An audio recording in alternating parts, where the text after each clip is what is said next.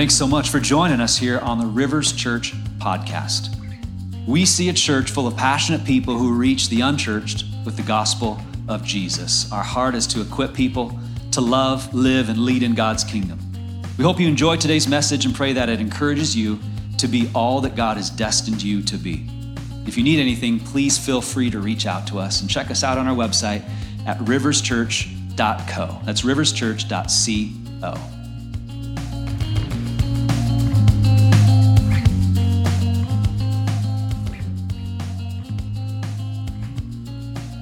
All right, so why don't you go ahead and stand. Y'all stand right now for the reading of the word. I'm going to have Pastor Joel read the word for us here, and then our friend Taylor Smith is bringing the word here today.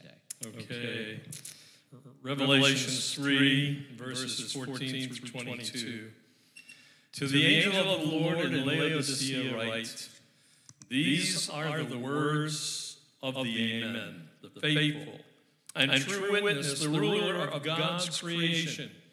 I know your deeds, that you are neither cold nor hot. I wish you were either one or the other. So because you are lukewarm, neither hot nor cold, I am about to spit you out of my mouth. You say, I am rich. I have acquired wealth and do not need a thing. But you do not realize that you are wretched, pitiful, poor, blind, and naked. I counsel you to buy from me gold refined in the fire, so you can become rich, and white clothes to wear, so you can cover your shameful nakedness, and salve to put on your eyes, so you can see. Those whom I love I rebuke and discipline. So be earnest and repent. Here I am. I stand at the door and knock. If anyone hears my voice and opens the door, I will come in and eat with that person and they with me.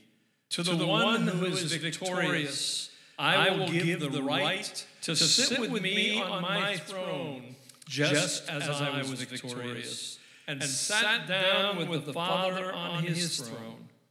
Whoever has ears, let them hear what the Spirit says to the churches.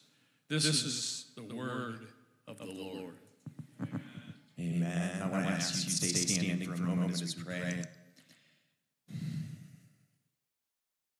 Lord God, we are but one small brushstroke in the grand tapestry that is your local church. Not local church, global church, Lord. Let us be humbled by that. Lord, may our hearts go out to our brothers and sisters around this world as we all look forward to praising you for the glory of your coming, God. Just at the end of next month, we get to, as a world, praise you for the fact that you came to this world, that we might be with you for all eternity. Let us be humbled in the sometimes small, but never any less beautiful part that we get to play, and help the world get to know that beautiful truth. Pray you please bless these words today. Amen. You can have a seat. Rivers Church, how are we doing this morning? Good. I'm glad you're doing well myself.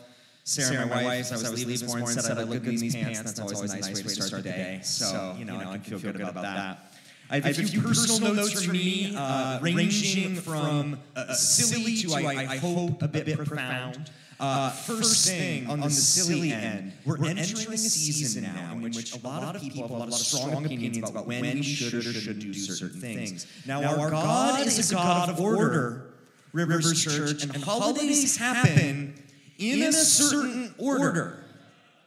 So if your Christmas decorations went up prior to last Thursday, I want to humbly, as your brother, I want to say to you, I want to say to all these various Disney properties around, just hold on, okay? Let Thanksgiving have its couple days. I know there are good Thanksgiving songs. Let's just work with it.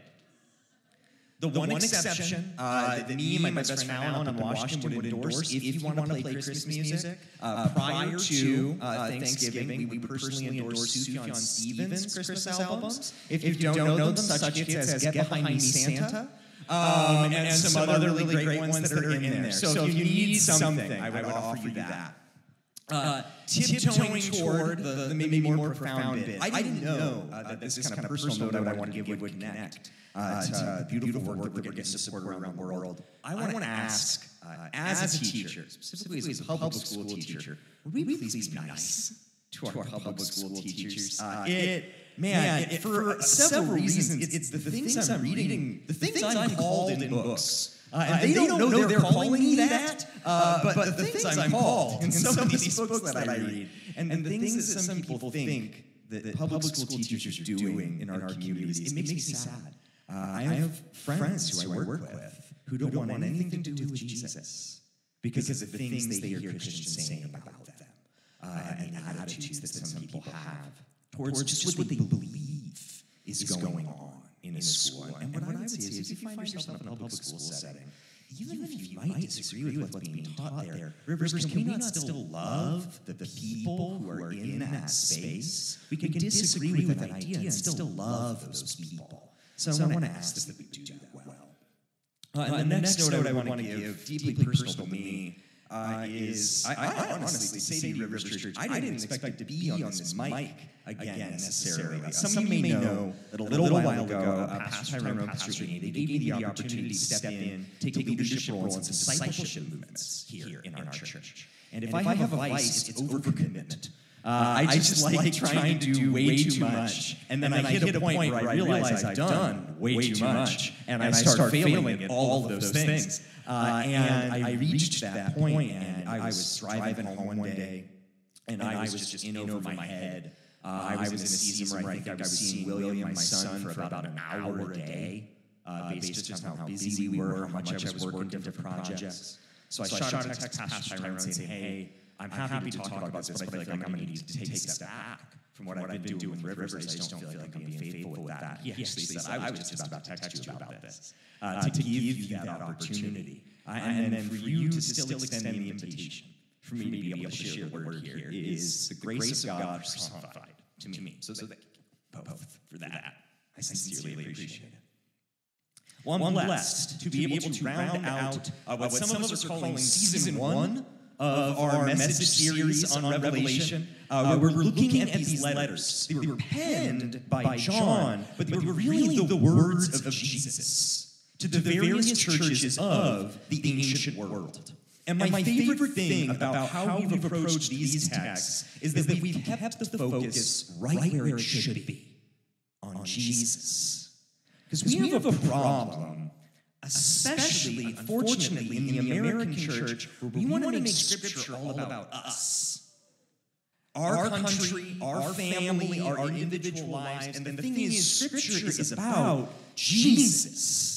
All of Scripture hinges on Jesus. The entire Old Testament points toward him. The Gospels share his life and ministry. Most of the rest of the New Testament shows the church trying to carry out his final command to go and make disciples of all nations, baptizing them in the name of the Father, the Son, and the Holy Spirit, and teaching them to obey everything that Jesus commanded us. And Revelation, in turn, shows us more of the words of Jesus and provides a vision of what it will be like when our Lord returns to rightly rule over his creation. So Scripture is about who, Rivers Church? Jesus. Let me hear that one more time. Scripture is about who, Rivers Church? Jesus. It's about Jesus. But we try to make it all about us. And the saddest part about this is we miss one of the greatest things about Christianity. It's global. Our faith is global. As Tyrone pointed out for us last week, it is far too common for us to come up with narratives or patterns that explain, note the scare quotes, patterns in Revelation that only make sense from an American perspective. They only line up with our history. And this, at best, ignores and, at worst, frankly, insults the experience and the history of the global church and all of its beautiful representations. And the thing is, we're not even the majority of that global church. I did some quick napkin math, but on a calculator, because I'm good at other things. And there are somewhere around 2 billion people on earth who follow Jesus. Now, some of us think, whoa, 2 billion Christians, that's really cool. We're going on 7 billion, going on 8 billion people in the world. 2 billion of those are following Jesus. We got plenty of work to do. So we've got about 2 billion people around the world who follow Jesus. Now, if every single man, woman, and child in the United States followed Jesus, which they don't, but if they did, our country would only make up about 17% of that global Christian population. I just wanted to put that in perspective for us, because Scripture is about Jesus. We would never want to make it about just us, just our nation, just our families, just ourselves, even if we were the majority of that global church. And the fact that we're not means that I love that we're putting our focus right where it should be in this series on the words of our Lord. And if we turn to that text now, we see that focus right from the start of the text. These are the words of the Amen, the faithful and true witness, the ruler of God's creation. And this passage talks about who, Rivers Church? Jesus. It talks about Jesus. And I love what this says about our Lord, because first, it affirms his lordship. We can never have too many reminders of our Lord's lordship. He is, as the passage says, ruler of God's creation. And when he comes to fulfill that rulership, it will be glorious. Whatever you imagine it'll be like, it's better. I think the only way we can get close is as we look forward to, after this beautiful series that we're doing, Christmas in the Movies, after that we'll return for kind of season 2 of our series on Revelation. And the visions that I pray the Holy Spirit gives our community of what it will be like to worship for all eternity with Jesus, that's the closest our worldly imaginations are ever going to be able to come to understand how beautiful it's going to be when the Lord returns in his power. Second, gives us a good chance to unpack the meaning of Amen, which is this word that we say all the time, constantly use it, but how good a chance for us to unpack it a little. And the term has a couple meanings. It can be used adverbially, if you're feeling fancy, to mean it is so, or so it be. I think more helpfully here, we get its meaning from an almost identical Hebrew word, meaning certainty, or truth. And what a refreshing and important reminder for us in our world, where we can pick and choose the facts to construct a truth of our liking. Jesus comes and says, actually, I am true. I am certain. I am the one constant in all of the swirling chaos of our world. And we need to build our lives around him. I love that we have that anchor. Whatever chaos the world may throw at us, I pray we will be forever grateful for that.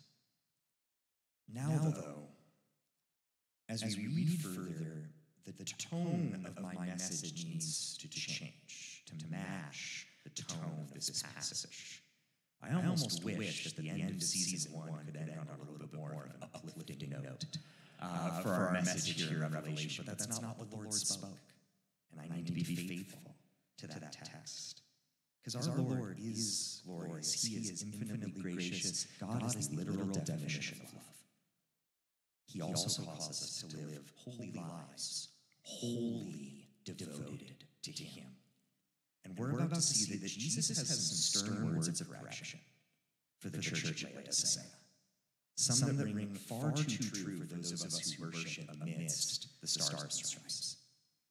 Holy Spirit, I want to ask that you help us to honor your word here. Give us good physical and spiritual ears to hear what you say, both to the Laodiceans and if you would say anything to us today, to us. Our Lord said, I know your deeds, that you are neither cold nor hot. I wish you were either one or the other. So because you are lukewarm, neither cold nor hot, I will spit you out of my mouth. Now first, I want to emphasize, as a historian myself, some interesting bits of history that play into this language that we see here. And our Lord is actually extremely clever in his choice of imagery. Jesus was very clever. I don't know if you know that or not. Laodicea received its water supply. The town received its water supply from a hot spring. Trouble was, that hot spring was about 5 miles away from the town. So water flowed from this stream in pipes like this for about 5 miles. And after that journey, which was too short to cool the water, but too long for it to remain hot, the water arrived at Laodicea, not hot, not cold, but what, Rivers Church? Lukewarm, precisely. We see the brilliance of our Lord here in this choice of imagery. Now, Rivers, does our Lord seem particularly fond of these lukewarm Laodicean believers? No, he's pretty frustrated with them, maybe even a touch beyond frustrated. Now, here's the thing. Scripture doesn't use exclamation points very often. Actually, there is no exclamation point as part of the ancient Greek alphabet. It wasn't a piece of punctuation that they had. We didn't get that piece of punctuation until about 800 years after John recorded this revelation. Here's why that matters. If you find an exclamation point in your version of Scripture, it means that the intensity of the original language is so obvious, so in your face, that our modern interpreters felt they had to add punctuation that was not original to the text in order to get that point across. They would not do that if the language, the original language, wasn't that intense by itself. They had to add that punctuation so it would click for us. So what's so important to warrant that addition? As our Lord says, I wish you were either one or the other. I wish you were either cold or hot. Because cold water, it's refreshing. It's life-giving. Even William, my 4-year-old, understands this. He only asks for cold water or ice water. He's very specific about this. We'll come home from playing, Daddy, I would like a glass of cold ice water, please. Because he knows it's the good stuff. That's what's refreshing. That's what he craves. And similarly, we prize hot water for a variety of purposes. Today, it makes coffee. Hot coffee in the only way that it should be made. I'd call that a hot take, but that'd be too much of a dad joke. John Mark, I don't know why I felt like I was resonating with you in that moment. But so it makes coffee today, but historically, hot water was directly connected with physical healing. It was believed that if you interacted with the hot springs, that those had almost magical or mythical or spiritual healing powers. So hot water was a very desirable thing in the ancient world. Jesus longs for the Laodiceans to be one of these two things, either hot or cold. But they're neither. So he spits them out. I got a great commentary on Scripture, and chapter on Revelation was written by F.F. Bruce. He's one of the foremost biblical scholars in the 1900s. And I love how he summarized this section. The Laodicean church is marked neither by steadfast loyalty, nor by active disloyalty, but by a comfortable self-satisfaction, which made it incapable of bearing true witness to Christ. And it breaks my heart that I just read what I consider maybe the most accurate summary of today's American church. Now, I mentioned earlier the danger of making Scripture about us. We don't have to try to make this about us. It just is. And I hope we'll listen to what the Spirit might say, because we are comfortable in the worst way. Too often we sit around and we thank God for all the incredible ways He's blessed our country, but we so rarely proclaim His name to those He's called us to reach. And worse, we far too often hoard God's blessings for ourselves. We do this financially. Breaks my heart. There's a statistic somewhere between 1 and 2% of all giving earmarked for missions actually goes to the unreached. That means somewhere between 98 and 99% of missions giving is going to communities that are already sufficiently reached by the gospel. That is so backward. We do this socially. We hoard these blessings. We know how God has blessed us, but we hoard the blessing of Jesus' saving grace and the power of the Holy Spirit for ourselves. We duck non-Christians at work. It breaks my heart when I hear followers of Jesus describe a workplace as good only because it's full of a bunch of other Christians. That makes me really sad. We flee from non-Christians at our public schools. We denounce them on social media in language and tones that make our Lord weep. We think of our workplace, a school, a friend group, a social media feed as good when it affirms what we already believe instead of accepting the command of our Lord to go and make disciples of all nations, baptizing them in the name of the Father, the Son, and the Holy Spirit, and teaching them to obey everything that Jesus taught us. What makes me the most sad is because of this, our national church is increasingly useless to the kingdom of God. And if the words I'm saying right now aren't true about you personally, I'm okay with that, because we're all here. We can all play a part in either leading the churches of our nation into, if I can say, full usefulness for the kingdom of God, or choosing this comfort that we see echoed in the church of Laodicea. So we can all get something out of this. Because God wants us to lead people to Him, but we're too comfortable to do that. We would rather just say that we live in a Christian nation. We want the United States to already be Christian, because then the Great Commission is already finished. The work's done. We don't have anything to do. But we don't live in a Christian nation. We can have a conversation about how this nation started, but it's certainly not a Christian nation today. Look at our media, social or otherwise. Look at our greed, our consumerism. Look at our race relations. Look at our politics. We do not live in a Christian nation. And my heart breaks because we don't live in a Christian nation because we haven't done the work. Now, let me be clear. It is Jesus' blood that cleanses us from sin. It is the Holy Spirit that inspires true belief. But it is our job to go and make disciples, teaching them to obey everything that the Lord has commanded us. Jesus gave us that job.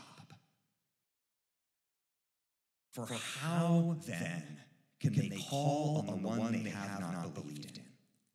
And how can they believe in the one of whom they have not heard? And how can they hear without someone preaching to them? And how can they preach unless they are sent?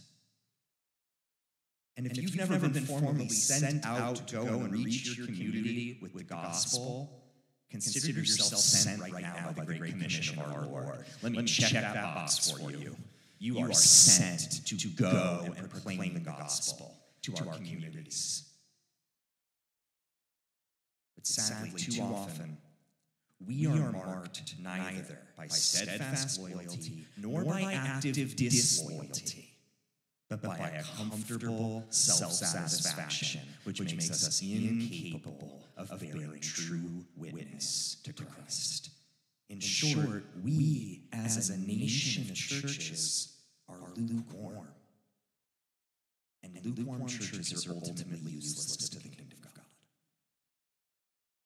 I wish I could be done. I wish that was the hard part. Now I get to pivot. But our Lord says more than we need to hear.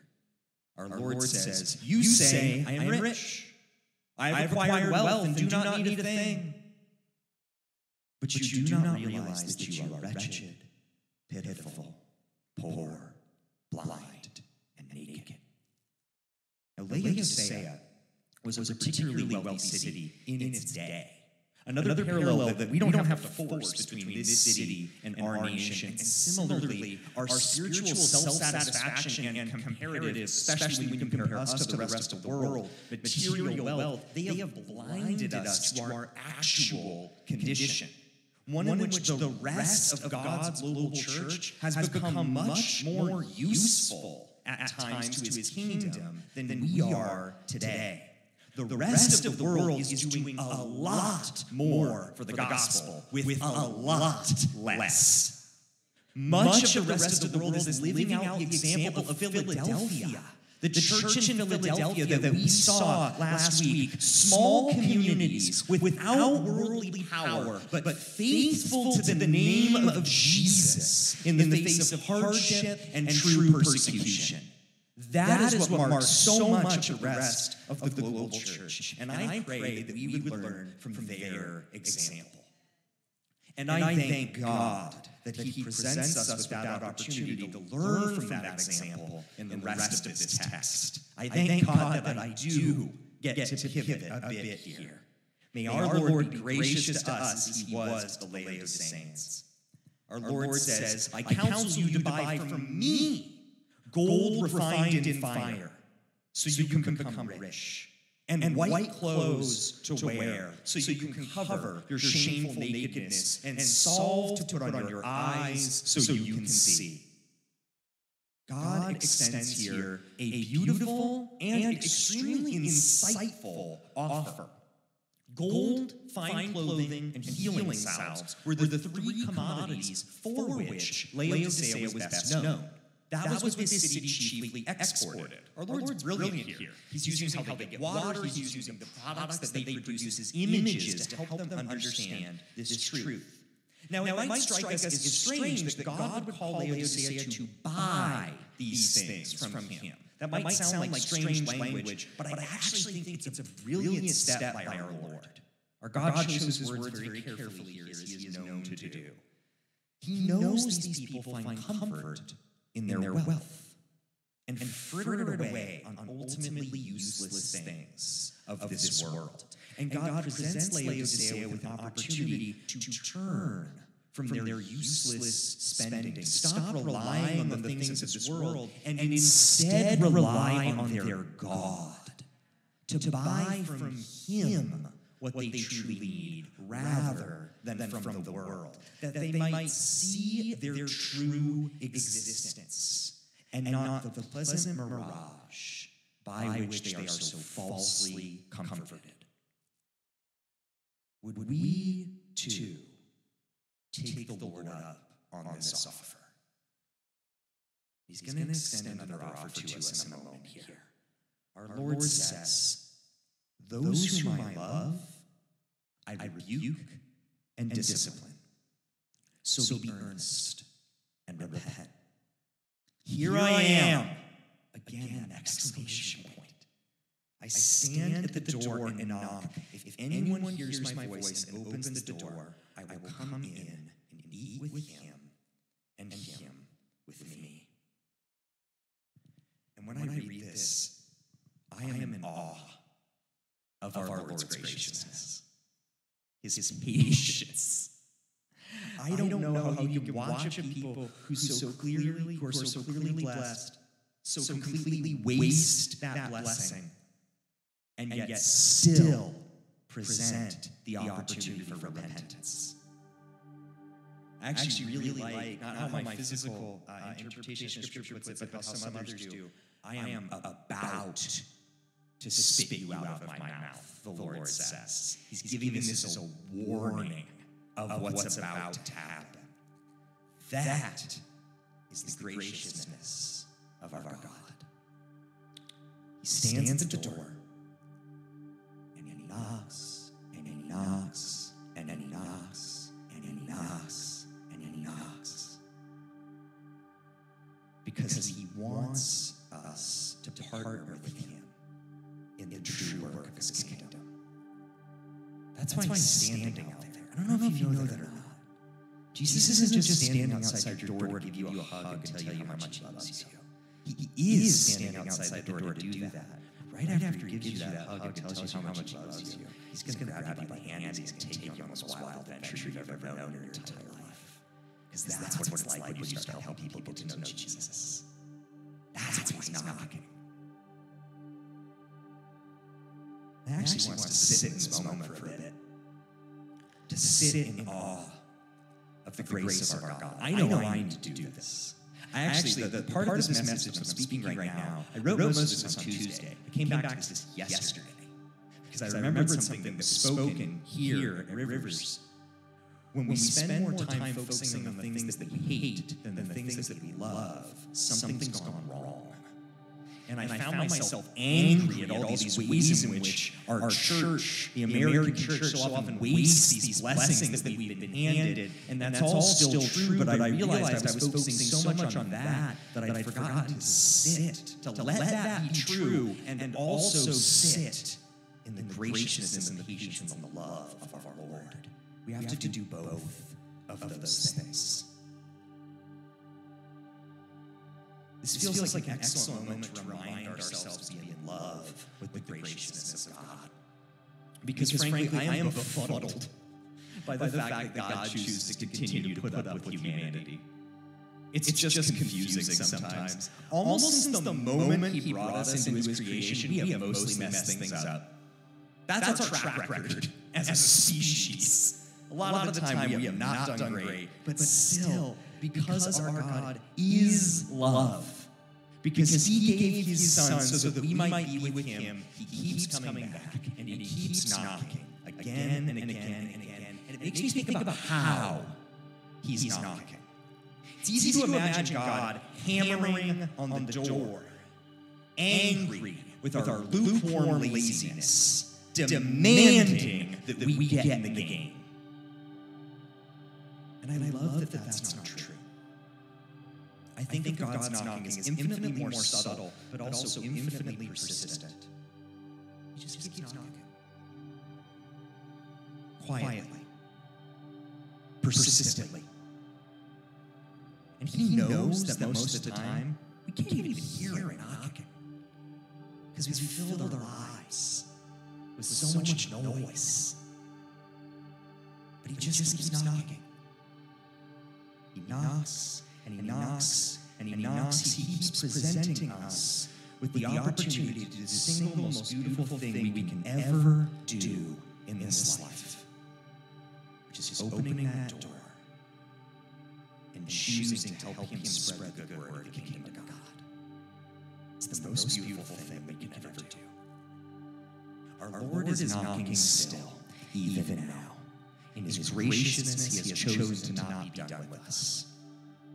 Our God is speaking to us as he spoke to the Laodiceans. He wants us to open the door so that we might fellowship with him, that we might work with him. The question is, will we? How do we? How do we open that door that we might join with our Lord in bringing people to a saving faith in Jesus? Really, it stems back to what Pastor Tyrone has called us to do for the last 2 weeks. I just want to add one thing.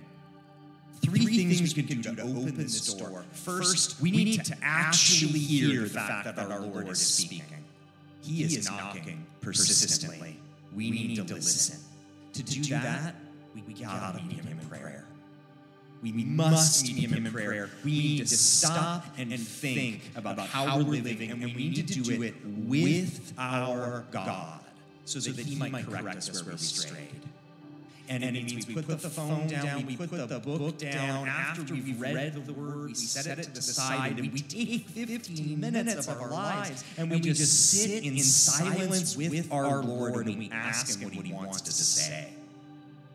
We echo the words of Scripture, and we pray with as much heart as we can muster, and as much faith as the Holy Spirit would inspire. Speak, Lord, your servant is listening. And we listen what our Lord has to say. Next, now that we're really listening in prayer, we need to obey what the Spirit speaks. He is our God. He is our Lord. He tells us to do something. We need to do it. And he has told us to do something. Namely, as Pastor Tyrone has encouraged us to share our faith in Jesus. The Laodicean and the American church was and is too obsessed with our comfort and self-satisfaction to bear true witness to Christ. And no single one of us can change that for our country like that.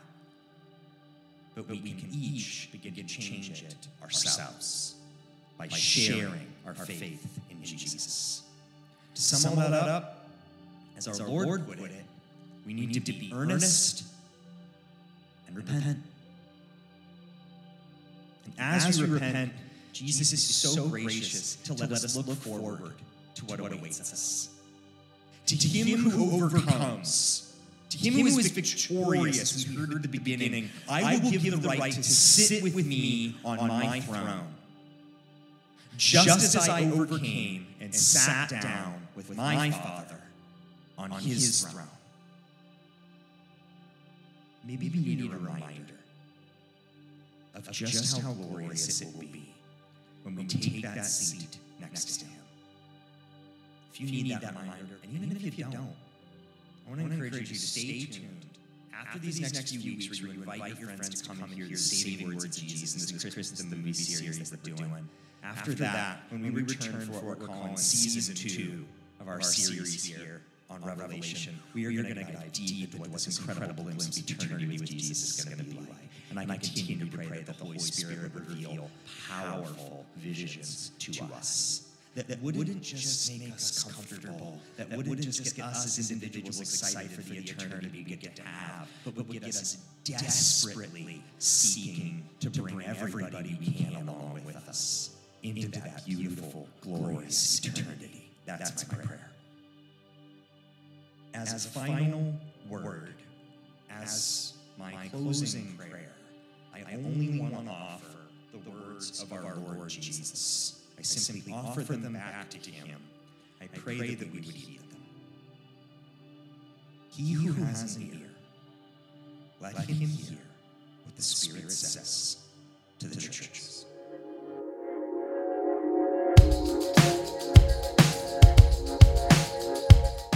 Thanks again for listening to this message at Rivers Church. We'd love to have you subscribe to this podcast if you haven't already. To learn more about what's going on in the life of our church community, check us out at riverschurch.co. I pray that this week you would walk in the power and the presence of God.